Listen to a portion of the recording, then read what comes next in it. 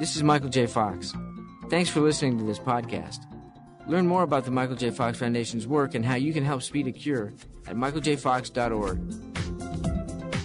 You're listening to audio from one of our third Thursday webinars on Parkinson's research. In these webinars, expert panelists and people with Parkinson's discuss aspects of the disease and the Foundation's work to speed medical breakthroughs. Learn more about the third Thursday webinars at michaeljfox.org/webinars. Thanks for listening. Hello, everyone, and thank you for joining us to today's third Thursday webinar from the Michael J. Fox Foundation. I'm Dave Iverson, contributing editor at the Foundation and a member of the Foundation's Patient Council. Welcome to everyone.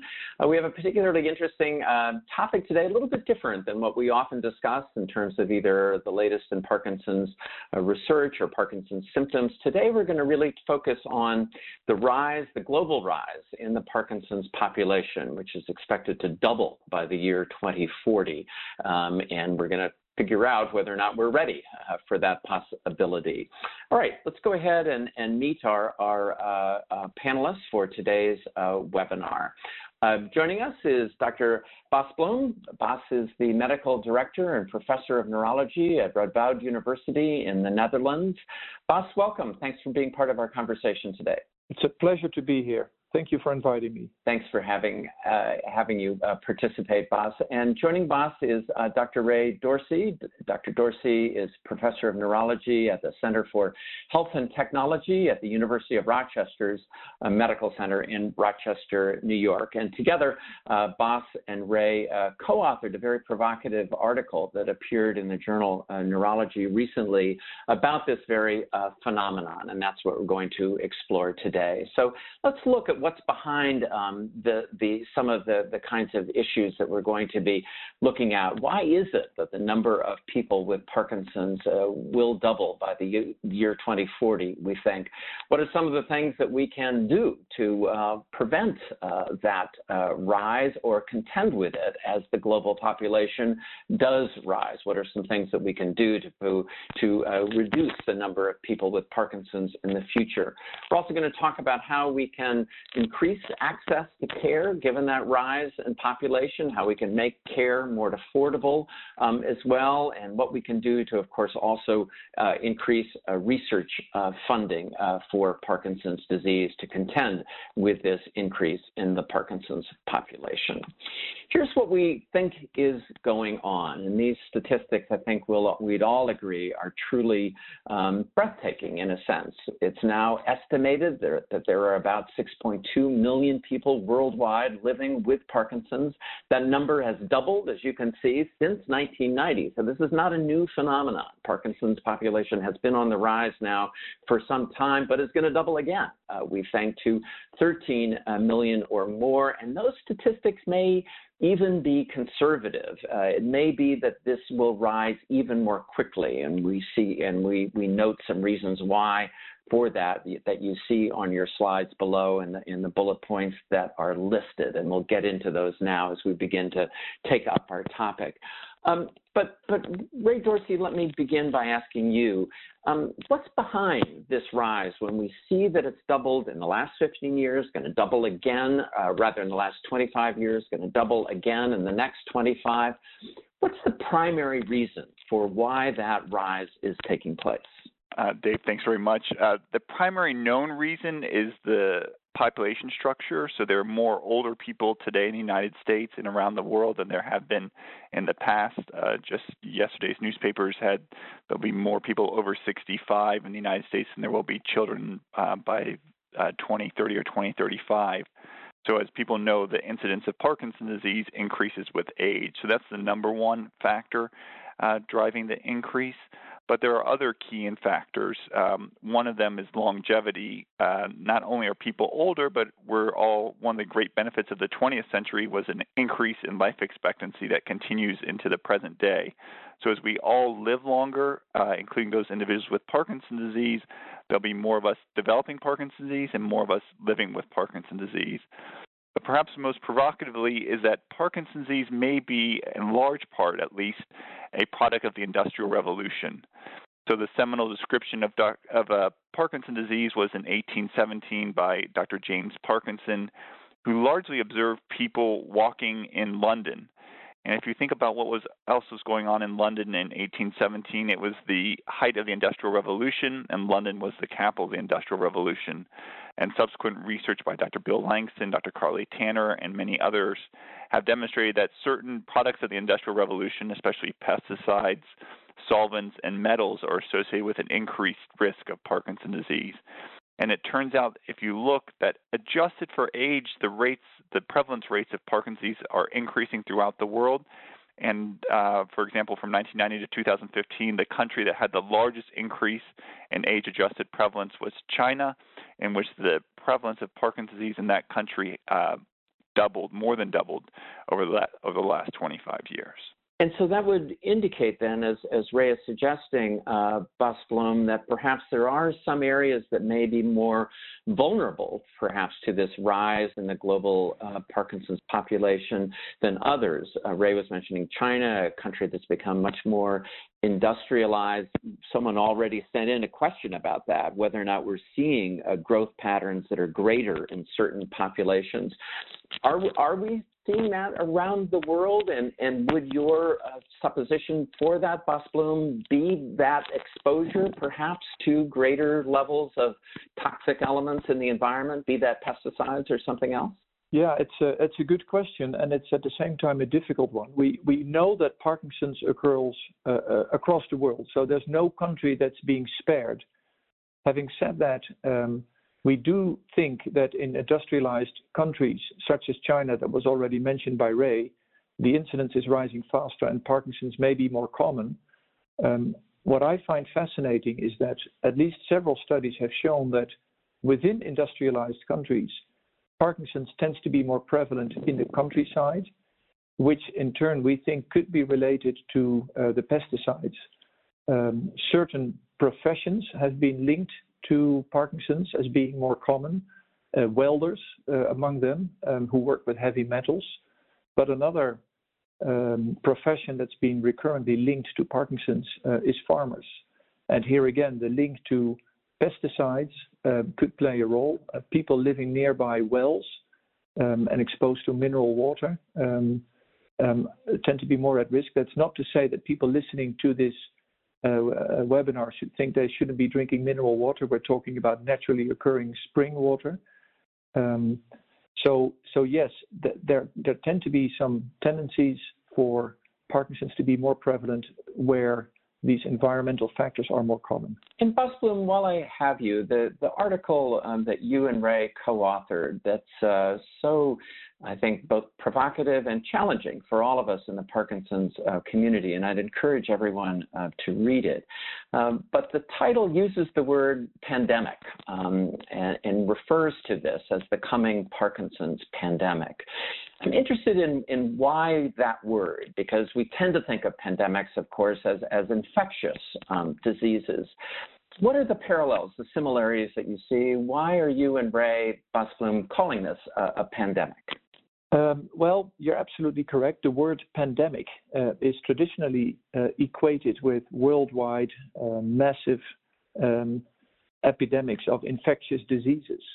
And what Ray and I did in our paper is liken the immense rise in new patients with Parkinson's disease to such pandemics. And interestingly, the last time the word pandemic was associated with Parkinson's was in the early 20th century, when there was a pandemic of a particular flu type, which caused damage to the brain and led to a rapid rise in people not with true Parkinson's disease, but with Parkinsonism related to this particular flu infection. And our particular reason for mentioning or labeling it as a pandemic is that the word pandemic, if it had been an infectious disease, would ring all sorts of alarm bells among policymakers, fundraisers, researchers to get together and get into action. And Ray and I think there's a true Parkinson pandemic in the making, and we purposely use that word not to frighten people listening to this webinar, but mainly as a call to action to policymakers and anybody else who has a keen interest in making sure we get rid of this disease and that we look after patients worldwide as best as we can. And we'll get into some of those steps that can be taken, the call to action that you and Ray have put forth, parallels to another recent epidemic and in more recent times, the AIDS epidemic, in a moment. But Ray Dorsey, add your thoughts to this, because I think part of what's key in our taking up this conversation is the sense of urgency that I know from our previous conversations that you really feel about the need to address this rapid rise. Maybe the greatest health challenge of our time are neurodegenerative conditions. Right now, the leading source of disability in the world are neurological disorders, and the fastest growing of these disorders is not Alzheimer's disease, it's not stroke, it's Parkinson's disease. And heretofore, we've largely neglected addressing this disease, and we can go through the data in terms of funding, in terms of even advocacy, notwithstanding the great work that the Michael J. Fox Foundation has done in terms of developing new therapies. I mean, the most effective therapy for Parkinson's disease is levodopa, and it's 50 years old. I think Boss and I would largely agree that we have no highly effective therapies for Alzheimer's disease. And so we're confronted with a wave of neurodegenerative conditions, Parkinson's disease and Alzheimer's disease, that's going to affect all of us directly or indirectly. And the response that we have mustered to date has largely been insufficient and will be insufficient to address the growing numbers of individuals that will be affected. Before we dig into the things that we can do and the AIDS parallel, which is so fascinating next, let me also ask you, Ray, to make some observations about one of the points at the bottom. We were saying these numbers may even grow faster given the length of time that people are living longer, and that this may be underreported. These are projections. We actually don't know for sure the number of people that are out there. But in between those 2 points, there's this provocative point, which is the global population may rise even faster because people are smoking less, which would strike, I think, many of us as being counterintuitive. Why in the world would people smoking less, which we think of as being a good thing, contribute to more Parkinson's? Can you just briefly explain that, Ray, please? So first of all, one of the great public health successes of the last 20 years has been decline in smoking. Has been especially prominent in the United States and many other parts of the world. It's fueled increases in life expectancy, decreases in cancer, decreases in lung cancer, decreases in cardiovascular disease, and decrease in deaths. So very few bad things to say about declining smoking rates. It turns out that smoking is associated with approximately 40% decreased risk of Parkinson's disease. We're not sure why that is. People have looked at nicotine. People have looked at different elements of smoking and largely been unable to identify it. Boss might have additional suggestions. But as smoking rates decrease, a recent paper by our colleagues in the journal Movement Disorders suggested that will lead to a 10% increase in the number of individuals affected by Parkinson's disease, to the extent that smoking is linked to the causative path with Parkinson's disease. And I guess it also seems likely and that it's another aspect of people just living longer, right? So as people smoke less, live longer, therefore potentially it's kind of an unwelcome bonus to the fact that we have an ever aging population. Sure. The other thing I'd point out is that was a public health challenge that we addressed as a society. All of us did. It became unacceptable to smoke in hospitals. It became unacceptable to smoke in a closed environment. People realized the secondary consequences, not only just to the individual, but to individuals around that person from smoking. And we successfully addressed, in large measure, that public health challenge. And we are confronted with another public health challenge here in Parkinson's disease that we, too, think we can successfully address. Yeah, and that leads us, I think, where we want to head next, which is to talk about the kinds of things that we can do to contend with this increase and do some very concrete things towards prevention. Let's begin in the middle of this list, if we might, Bas Bloem, and talk about the role of pesticides. We have known for a long time that there is this association, particularly to a pesticide known as paraquat, that is associated with increased Parkinson's. It's always been very difficult to have a direct cause and effect determination, but there's clearly that association, clearly larger numbers of people with Parkinson's in areas where pesticides are used heavily. So it would seem like, Bas Bloom, a pretty straightforward thing we could do would be to work on lessening the availability of those pesticides. It's been a difficult challenge. Bring us up to date on where we are and what you would really like to see people within the Parkinson's community advocate when it comes to pesticide usage. Yeah, thanks for that question. First of all, the link between pesticides and risk of development of Parkinson's is clear. There's a great number of studies, and I'm personally convinced about the association. To all the people listening to the webinar today, it's good for you as an individual that it's almost impossible to link your Parkinson's to any specific cause. So if people are worrying, oh, I visited that farm, or maybe I lived in the countryside, and if only I hadn't, then I wouldn't have Parkinson's. It's impossible to make that link. I'm just saying that to reassure people and not to waste energy on looking back at what might have caused their Parkinson's. Because again, at an individual level, it's very hard. Yet at the population level, the link is clear. And one particular link that fascinates me personally is that in more recent years, Parkinson's has also been linked to lifetime consumption of dairy products. And one way through which the pesticides might ultimately reach human beings is by cows eating contaminated grass and the pesticides reaching dairy products.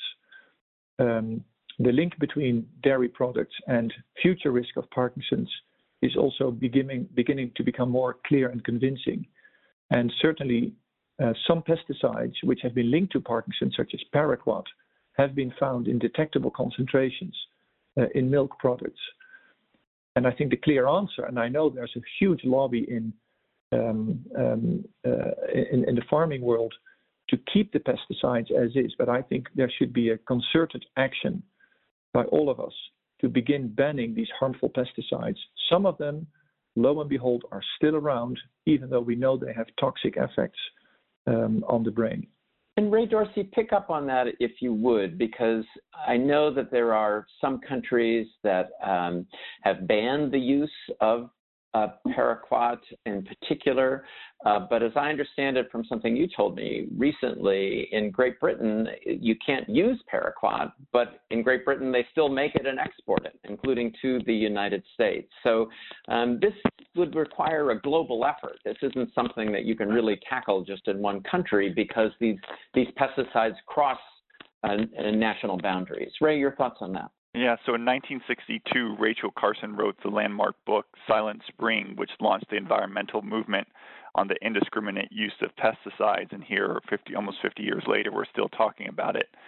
So paraquat, as Bas indicated, is well associated with Parkinson's disease. The EPA even has on its website a line that says 1 sip can kill. And the United States has not completely banned it. It still has restricted use for it. People still die from inadvertent ingestion of paraquat.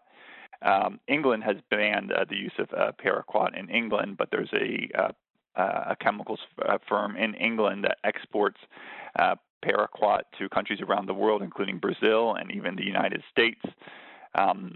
This is a global issue, and again, there's a great saying, every society creates its own diseases, and Parkinson's disease, at least large portions of it, have been likely created by us.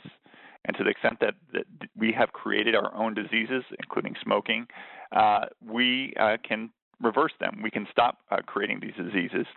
And the only reasons you sometimes hear a little hedge in the voice of Bas and me about the risks with the disease is because just like smoking, we can't randomize people to smoke or not to smoke and then watch and see who dies. We can't randomize people to ingest pesticides and not ingest pesticides and who develops Parkinson's disease. It's not ethical to do that. So the way we have to do is we have to go back and look in the past and ask people about their exposures.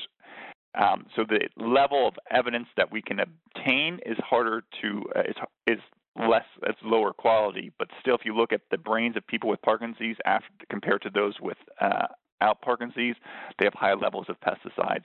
If you look in the blood of individuals with Parkinson's disease compared to the level of blood and the blood levels in people without Parkinson's disease, there are higher levels of pesticides. If you give these pesticides to animals, they develop the signs of Parkinson's disease. So there's a wealth of evidence that these pesticides, which by the way are neurotoxic by design and fat soluble in the brain's very fat soluble, are implicated in Parkinson's disease. And again, to the extent that we create these pesticides and we administer these pesticides and we know which pesticides are harmful and we continue to do that, that's something we need to stop. And it occurs to me, Bas Bloem, that another aspect of this, in addition to people in the Parkinson's community perhaps getting engaged politically and pushing for the restrictions on the use of these pesticides, another aspect of this could be what you were suggesting to some degree before with diet. And we see diet as one of the points of prevention here, which would imply that or perhaps more than imply, the importance of people eating more organic foods, not only because those would be better for us and free of pesticides in terms of what we're ingesting, but it could also discourage perhaps farmers and the agricultural industry from using them. If we buy those products less, then there will be less incentive to produce in that way. Would that be right, Bas? I mean, that's a very, I guess, specific, concrete thing that people in the Parkinson's community could do.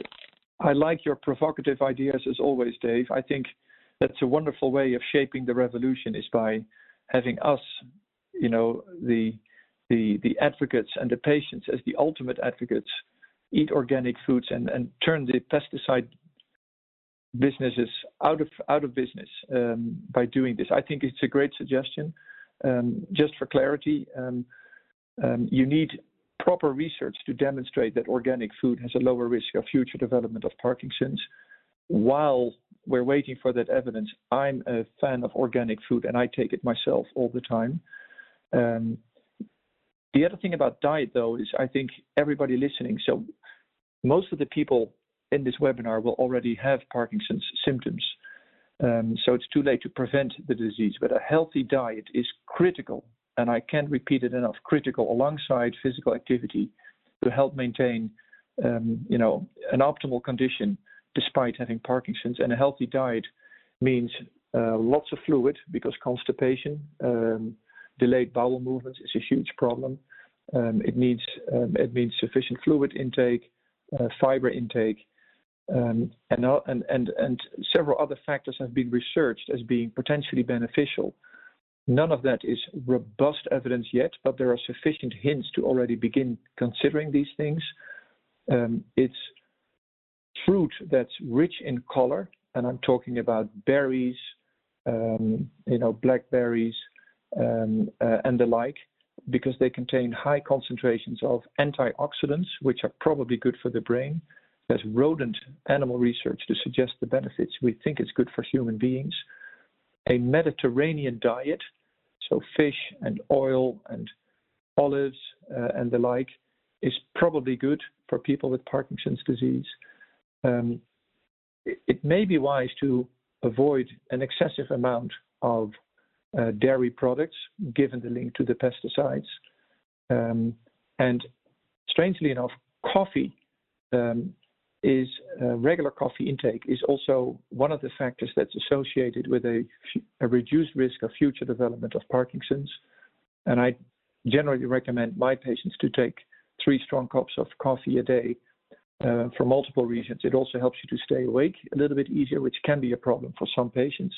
Helps to promote your bowel movements, could have some protective effects on the brain. So those are a couple of measures that people can already begin considering even today. We could talk about, I think, these questions of diet and pesticides for the entire hour, but we have many more topics to cover, and we need to move forward. But we would be remiss if we didn't also mention, and more than mention, perhaps, the importance of exercise. You touched on it a moment ago, Bas, about that's something that we could also do to both help people who already have Parkinson's do well with the symptoms that they have, because there's lots of evidence to support that, but perhaps also the role that exercise might play in a preventative role. Ray Dorsey, could you comment on that aspect of prevention, please? Yes, so there's increasing evidence that, most people know that exercise is extremely beneficial for people with Parkinson's, a large amount of evidence for that. There's increasing evidence that Parkinson's disease that exercise may decrease your risk of Parkinson's disease. So several studies have found that people who have vigorous exercise in their 30s and 40s appear to have a lower risk of developing Parkinson's disease, for example, in their 50s, 60s, and 70s. in animal models, we can see trophic factors, growth factors that lead to growth of neurons and nerve cells in the brains that are linked to exercise. And again, we see the same evidence in animals who we give Parkinson's disease to, that those that exercise do better than those that don't. So strong evidence among humans and animal models of the benefits of exercise in Parkinson's, and increasing evidence that exercise may be even preventive or may decrease your risk of developing Parkinson's disease. Our producer of this series of webinars, Maggie, has just reminded me that the Michael J. Fox Foundation is calling for a ban on paraquat, which we were discussing a moment ago, one of the pesticides strongly associated with Parkinson's. And we have a petition encouraging people to support that. And we'll be sure to send out a follow-up email to everyone participating in the webinar today if you're interested in supporting that particular activity. One more quick point, and then we'll move on to our next slide. Well, not so quick, but it sets the stage for the rest of our discussion that I want you to mention, Ray Dorsey. And that comes back to this question of what we can do to contend with an epidemic or a pandemic. And you and Bas, I think, provocatively provided a model for what we could do in our overall response within the Parkinson's community. And that's to learn something from what happened with the AIDS epidemic in the 1980s, something that was initially so devastating, but which also points some interesting lessons for how you can take on something that in the early days, at least, seemed so daunting and so difficult to contend with. Walk us through that, Ray, if you would, please. Sure. So in 1981, and the New York Times ran an article highlighting that a cancer called Kaposi sarcoma was found among homosexual men, cause unknown. Later, it was found that this cancer was a result of immune deficiency, later to be found due to the HIV virus.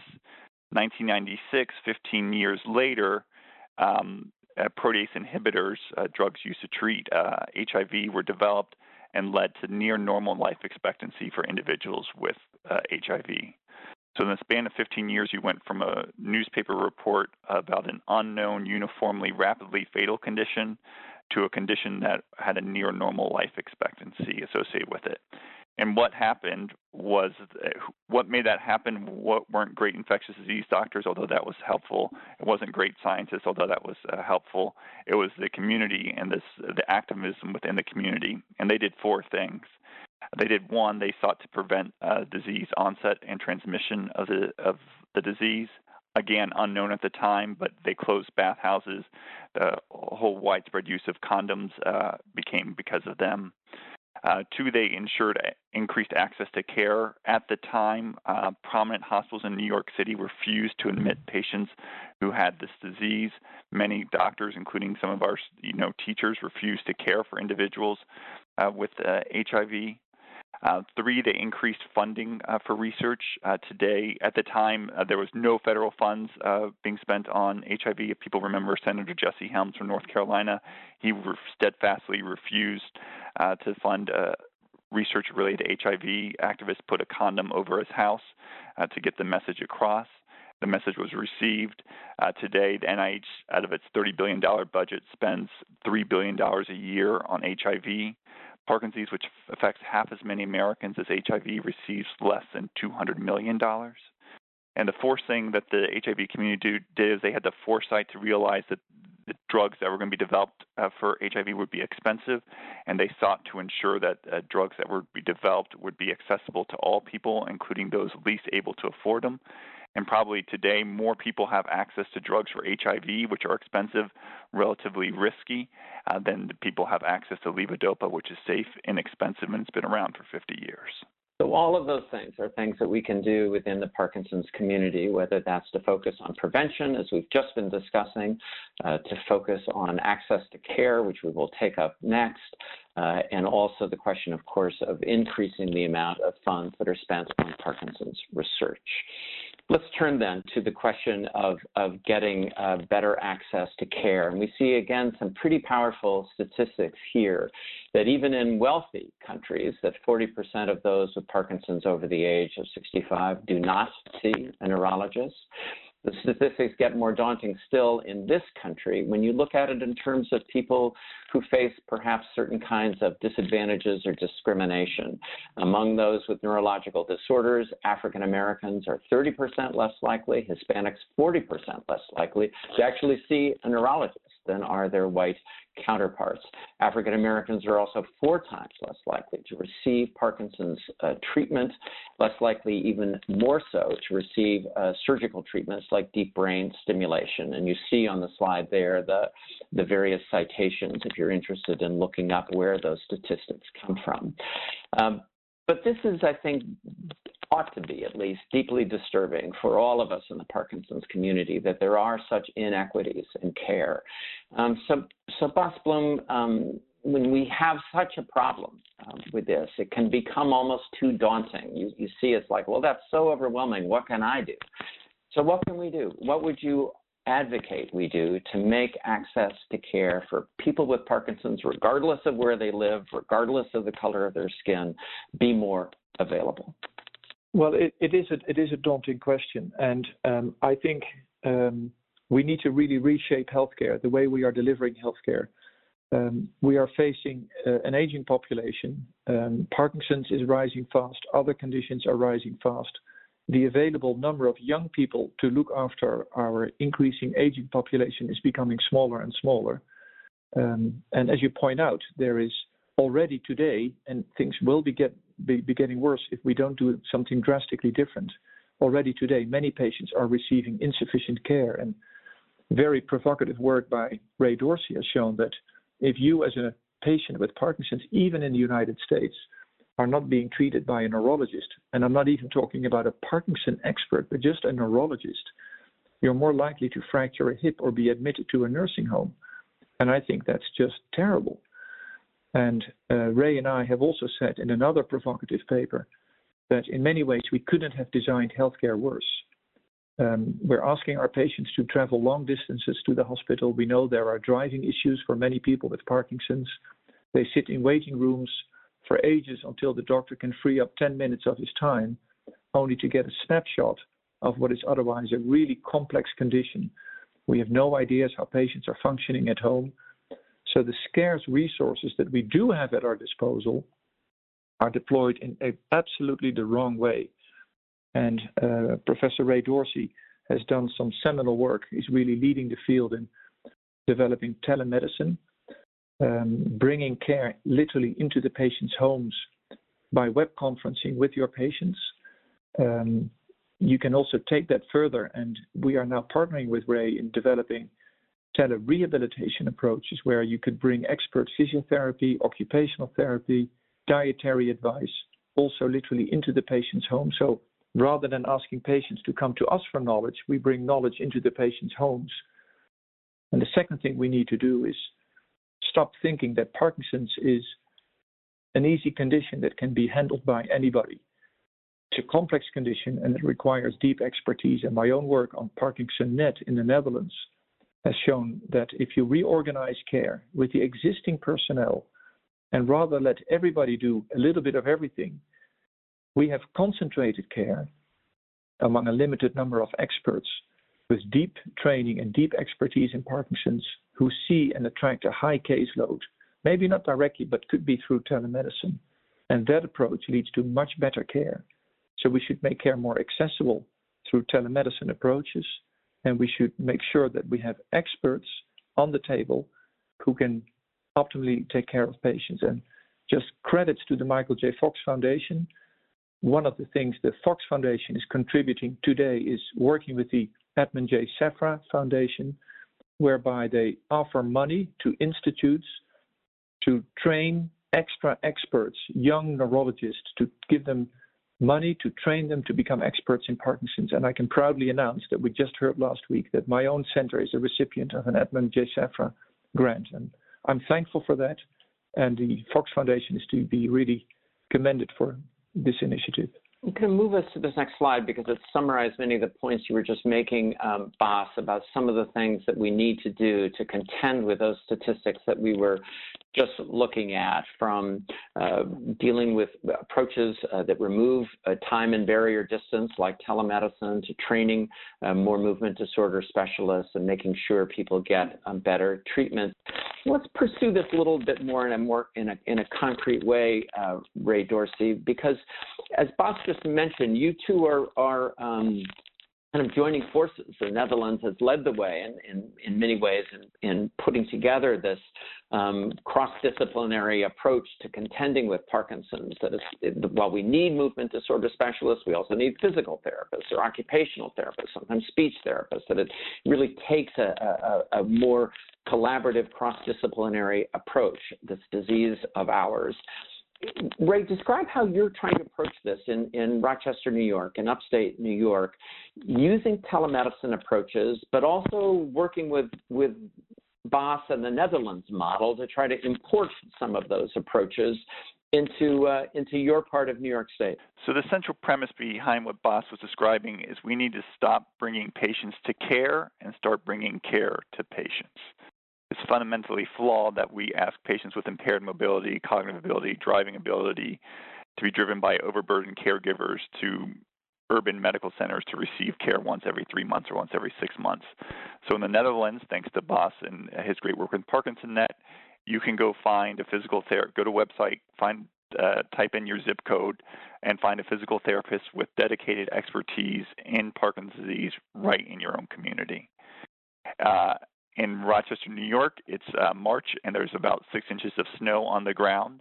And right now, the only way you could get care is you have to drive to Rochester during snowstorms to get access to Parkinson's specialists.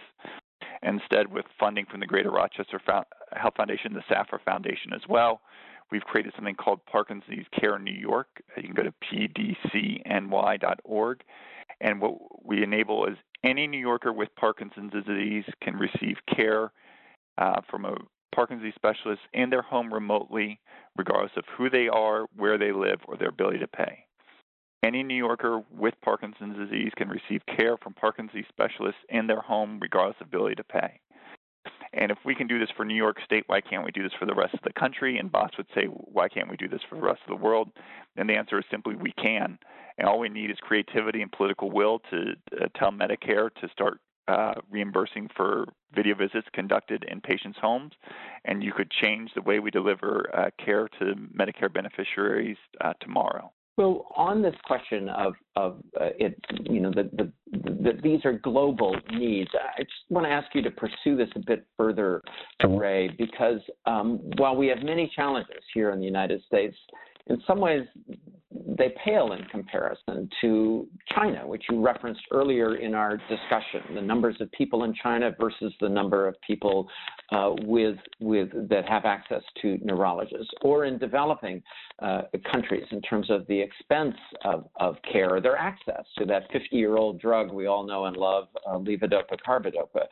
So Ray, put that out there as well, because it's important, I think, for us to realize the global nature of this challenge. Yes. In China, there's about 2 million people with Parkinson's disease, and there's fewer than 100 Parkinson's disease specialists. There's fewer than 100 docs like Bas and me in China to care for 2 million people with Parkinson's disease. In Bolivia, when they do door-to-door epidemiological studies to see who has Parkinson's disease, of the group of individuals that they identified with Parkinson's disease, not a single one of them had ever been diagnosed or treated. This despite the fact that Parkinson's is a highly treatable condition, as everyone listening knows, and the highly effective treatments have been available for 50 years. Those treatments are safe, largely inexpensive, and highly effective. Right now, 40% of countries in the world lack access to anti-Parkinsonian drugs like Parkinson's, 40%. 80% of low-income nations lack access to drugs that can take someone who otherwise would be wheelchair-bound and make them walk, take someone who can't smile, enable them to smile, take someone who could be markedly dysarthric, difficulty speaking, and enable them to communicate with their wife and their children. We don't accept that for HIV. Last I checked, 58% of people with HIV are on antiretroviral therapy for the drug. the mere fact that people are taking drugs for HIV is leading to prevention of new cases of HIV deaths, and number of new cases have both declined over the last decade. So we have models for what ways that we can turn this wave around and stop this exponential increase in the number of people with Parkinson's disease. What we lack is the creativity and the will to do so. And you look again at the AIDS model, one of the things that former President George W. Bush gets appropriate credit for is his efforts in making AIDS drugs more available in Africa. And it seems like what you're suggesting is we need that kind of awareness, that kind of political will, that kind of desire, really, if we're going to make a dent in what we're facing with Parkinson's disease. Let's turn to some of our audience questions that are coming in, and so we'll spend some time with that, and we'll go back and review some of our other statistics and slides as they come up. But we're getting some questions now about people wondering if they could start doing in their state, Ray Dorsey, what you're doing in New York. So if someone wants to import the Rochester model by way of the Netherlands to Nebraska or wherever, how does one go about doing that? Ray, your thoughts first, and then Bas, I'd be interested in yours too. So there's a couple things. One, we've taken one of Bas's great things that he's created as part of Parkinson Net called Parkinson TV. So if you go to YouTube right now, youtube.com, and type in Parkinson TV, you can see educational episodes on Parkinson's disease that Bas and I have helped create that address things about diet, exercise, physical therapy, occupational therapy. So at least you can get educated and informed. If you're a veteran in the United States, you can go to different VA community-based centers and be connected to a neurologist or a Parkinson's disease expert anywhere throughout the country in a federal program. If you're in prison and you have Parkinson's disease, you can be connected to a remote Parkinson's disease specialist. If you're a Medicaid beneficiary, you likely can stand to benefit from telemedicine because 48 states mandate that Medicaid covers telemedicine. If you're in Canada, one of our colleagues, Dr. Mark Gutman, cares for lots of people in Canada and Ontario, even though he sits in Toronto, and you can benefit from telemedicine. But if you're a Medicare beneficiary and you desire to receive care in your home, you can't. And the only reason you can't is because Medicare says that you can't. So Medicare pays doctors like me about $200 to see patients with Parkinson's disease in community-based clinics. In hospital-based clinics, $200 for hospital-based clinics. In community-based clinics that are closer to patients, we get paid $100. To see patients in their home remotely, we get $0. And the only reason that is because that's what Medicare's policies are. And Medicare was created in 1965 with a sole mission to guarantee access to health care to older Americans at a time when half of older Americans lack that access. And some of your listeners have been paying into Medicare for 50 years, and they rightfully expected that Medicare would meet their health care needs when they got older and retired, and they should demand that they start to cover it. Medicare has slowly started to adopt it, but it trails prisons, it trails Canada, it trails Medicaid, it trails the private sector, and it trails the VA in terms of its coverage of telehealth. And if you are interested in trying to push on the public policy side of these questions, as Ray is just advocating that we do, we'd encourage you to visit our public policy site, which is michaeljfox.org/policy, if you're interested in becoming engaged in pushing for some of the reforms, Medicare reforms, that Ray was just advocating. Bas, you've developed this wonderful model in the Netherlands, and I think people would like to hear more about trying to make that more widely available in this country and elsewhere. I know you've also worked with people in Michigan and elsewhere, but any other suggestions that you'd like to offer for people in their community if they're interested in trying to crack open this problem of better access to care? Suggestions that you'd offer from your own experience in the Netherlands, Bas. So our model in the Netherlands, which is called Parkinson Net, is educating a restricted number of people to become deep experts in Parkinson's, seeing and treating many people and families with Parkinson's, working together effectively as a team, and investing heavily in patient education. That model in the Netherlands leads to better care. It prevents hip fractures. It prevents hospital admissions. It actually saves the Dutch government for Parkinson's care alone 30 million in euros each year, year in, year out. And our latest research published in the Lancet Neurology shows that expert physiotherapists are even saving lives. So we joined the King and Queen of the Netherlands on a trade mission to Michigan to come and bring ParkinsonNet to the folks in Michigan. And people were wildly enthusiastic about the approach. And end of the day, because the providers, the hospitals are in competition, because the payers are in competition, people were saying ParkinsonNet is mine because they wanted a competitive edge over their opponents. And I think it's a disgrace that until today, ParkinsonNet has still not been installed in Michigan. And the only way to change it is, I think, the voice of the patients. The patients, just like the HIV community did in the 80s, should go to the streets and say, look, the evidence is out there. There's no reason to think why it shouldn't work in the United States. In fact, because of the limited number of neurologists, because we know that the rate of hospital admissions is even higher in the States, ParkinsonNet is bound to be effective and lead to better lives for people with Parkinson's. And I think the only way to change it is the voice of the patients, demanding better care and demanding implementation of models such as Ray's telemedicine approach that he's doing in New York State, and my ParkinsonNet approach that we're now deploying not only in the Netherlands, but also several countries in the world. So just to build on that, Bas has demonstrated that you can provide expert Parkinson's care to just about everyone in an entire country.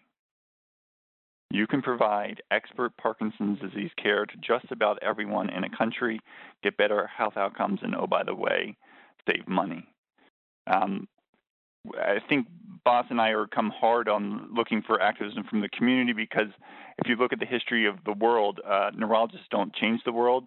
It's ordinary people who are moved by different conditions and different events that change the world. And we have, Bas and I can come up with new care models and new means of delivering the care. But the people who drive adoption and drive change are the people who are most effective, stand the most to gain, and sometimes the most to lose from lack of adoption of new tools and technologies and approaches that we're trying to develop. And I think that's also true, if I could observe throughout history in this country, that great social change has taken place when people in communities have become active, whether that was the AIDS model that you have both suggested. It's also, of course, true in the civil rights era, perhaps true again now with what young people are doing since the shootings at Parkland High School, the high school in Parkland, Florida, rather, is perhaps bringing about change in that regard as well. So I think it's something we can all consider about the role that each of us have if we're going to make more progress. Let's go to back to more of our questions. We have a number of questions coming in, people wondering about the genetics of Parkinson's disease. I don't want to sidetrack into that topic right now, but I think it's coming up because we've talked a lot about environmental factors. And so I just want to encourage people that there are indeed genetic factors that are relevant in Parkinson's disease. We just did a whole webinar on that topic. So if you're interested in learning more about the genetic part of Parkinson's disease, do go to michaeljfox.org/webinars and look for the webinar on genetics, and that will hopefully provide some additional information on that score. Yes, go ahead, Ray. Yeah. Just one link on that real quick. It appears that some genes that are implicated in Parkinson's disease, for example, might make animal models more susceptible to the effects of pesticides. So there might be a link between the genetics and some of these environmental exposures. Right, and we're learning, of course, that there is that interplay, I think, across so many diseases, not just Parkinson's. Yeah, thanks for that additional observation, Ray. Just want to come back to our statistics just for a moment, because we got this interesting question from one of our participants, Bas Bloem, which is, how is global data collected, and how reliable and complete are that data? It's a really good question, because these are projections, and one of course, our great needs still, and it's something that we're also pushing for in the United States, is to have a better registry so we know actual numbers, not just population estimates. Can you comment on that, Bas? How do we really know this is the case when we look at these population projections? That is, again, a very good question. certainly registries in some countries are better than others. So our estimates, for example, for Western countries are better than for economically less well-developed countries in areas such as Africa. Yet at the same time, there are in many, many countries different types of registries, and what we're looking at is converging evidence. So, for example, Sweden is known for its excellent healthcare registries. So data in a country like Sweden or the Netherlands, for that matter, are very robust. Just recently, and we're about to submit a new paper about that, the United Kingdom has excellent death records, so causes of death. And the very recent data just been published on causes of death in the United Kingdom show an alarming rate of people who died with or from Parkinson's disease. So again, another independent source. So I think our estimates are best in countries where those excellent registries are in place, but at the same time, many countries do have at least some form of registry. But I think your call for action, we are talking really today about a call to action, would be to arrive at more uniform ways of registering Parkinson's, not only its incidence, but also maybe to track its symptoms.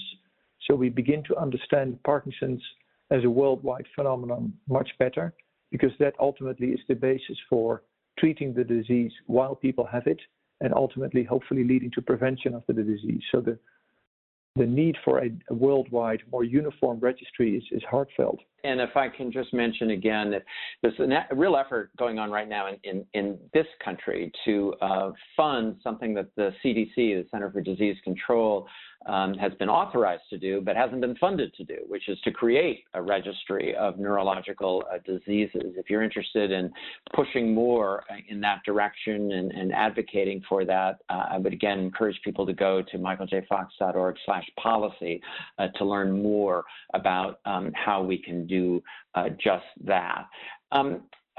Here's a question that's come in, sophisticated question, I think, about understanding, teasing out what's going on behind the global rise. This person asks, how do you reconcile that pesticides are clearly an issue, yet diet is an important way to address Parkinson's perhaps, but do we know that choosing organic is really enough? How do we know how to address this best? And Ray Dorsey, let me get your thoughts on that, because like so many things with Parkinson's, it's really hard to know, as you guys were both describing earlier, what caused my Parkinson's. It's a really hard question, impossible question in some ways to really answer. So in some ways, it's also impossible to know if I eat an organic apple that that's necessarily going to make a difference. I guess, is this, Ray, one of these situations where we shouldn't let the perfect be the enemy of the good? In other words, just because we don't have definitive knowledge shouldn't keep us necessarily from doing certain things? How would you respond to that particular challenge? Absolutely. And so I think we need to know more about the food that we eat.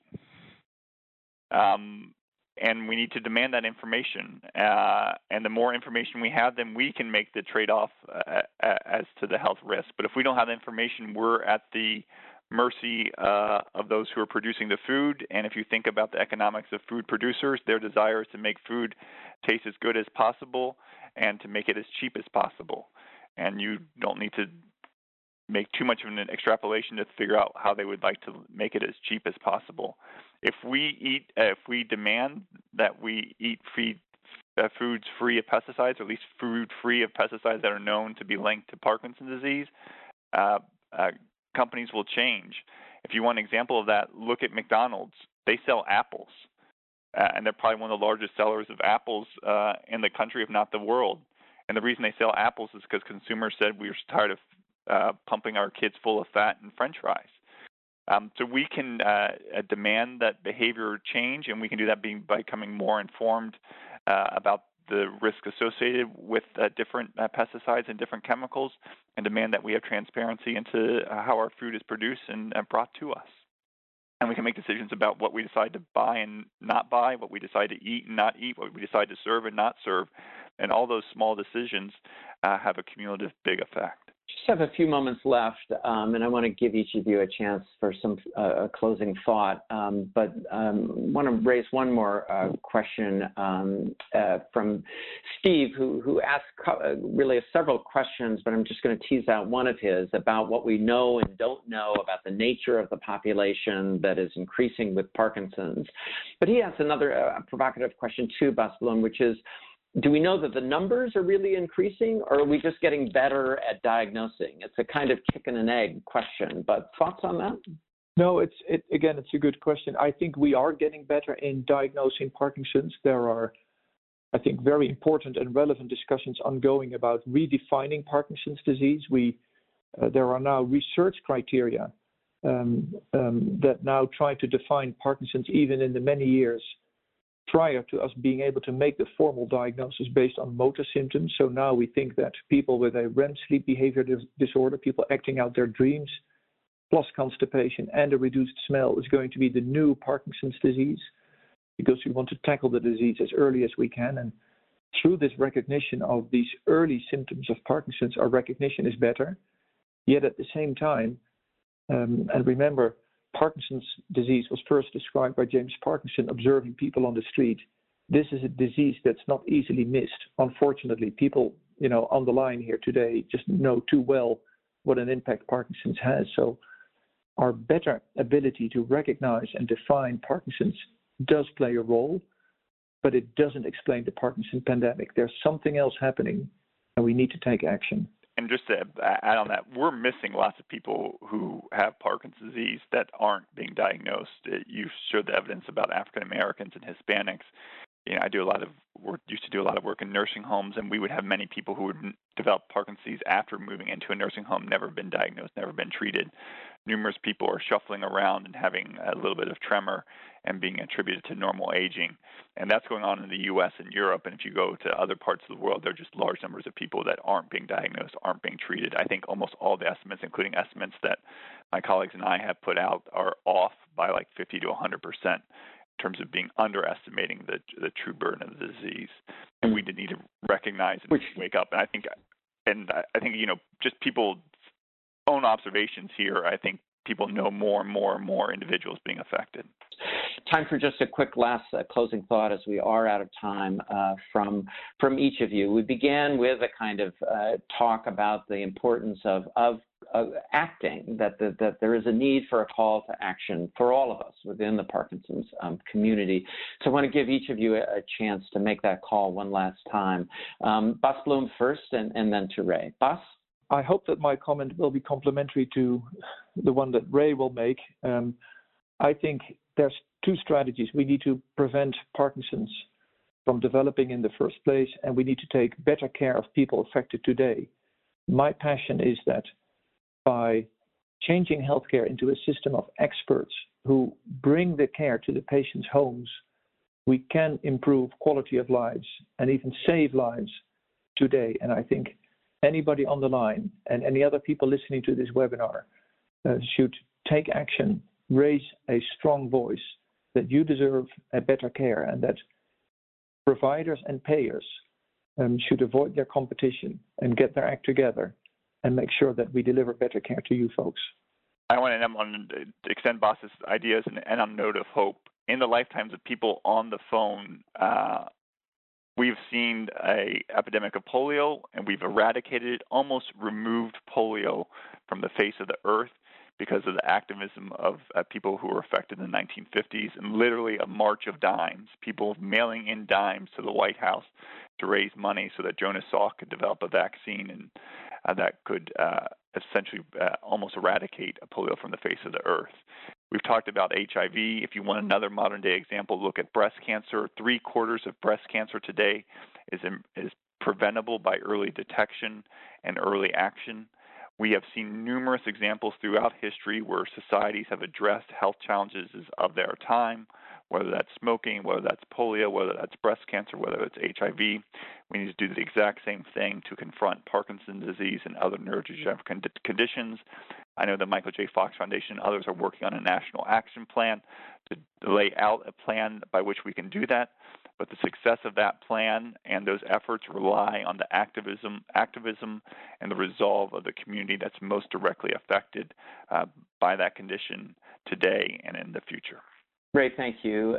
My great thanks to both Drs. Ray Dorsey and Bas Bloem, not only for their participation in today's webinar, but for their pioneering work and leadership in this regard. I think all of us in the Parkinson's community owe the two of them a great deal of thanks. Bas and Ray, thanks so much. That's all we have time for on today's webinar. I thank all of you for participating. We'll be following up with an email where you can give us your thoughts and suggestions for future webinar topics. We'll be back again on the third Thursday in April when my colleague and friend, Dr. Karen Jaffe, will host the webinar. We're going to talk about how people can participate in Parkinson's research. That'll be our topic a month from now. Until then, I'm Dave Iverson. This is Michael J. Fox. Thanks for listening to this podcast. Learn more about the Michael J. Fox Foundation's work and how you can help speed a cure at michaeljfox.org.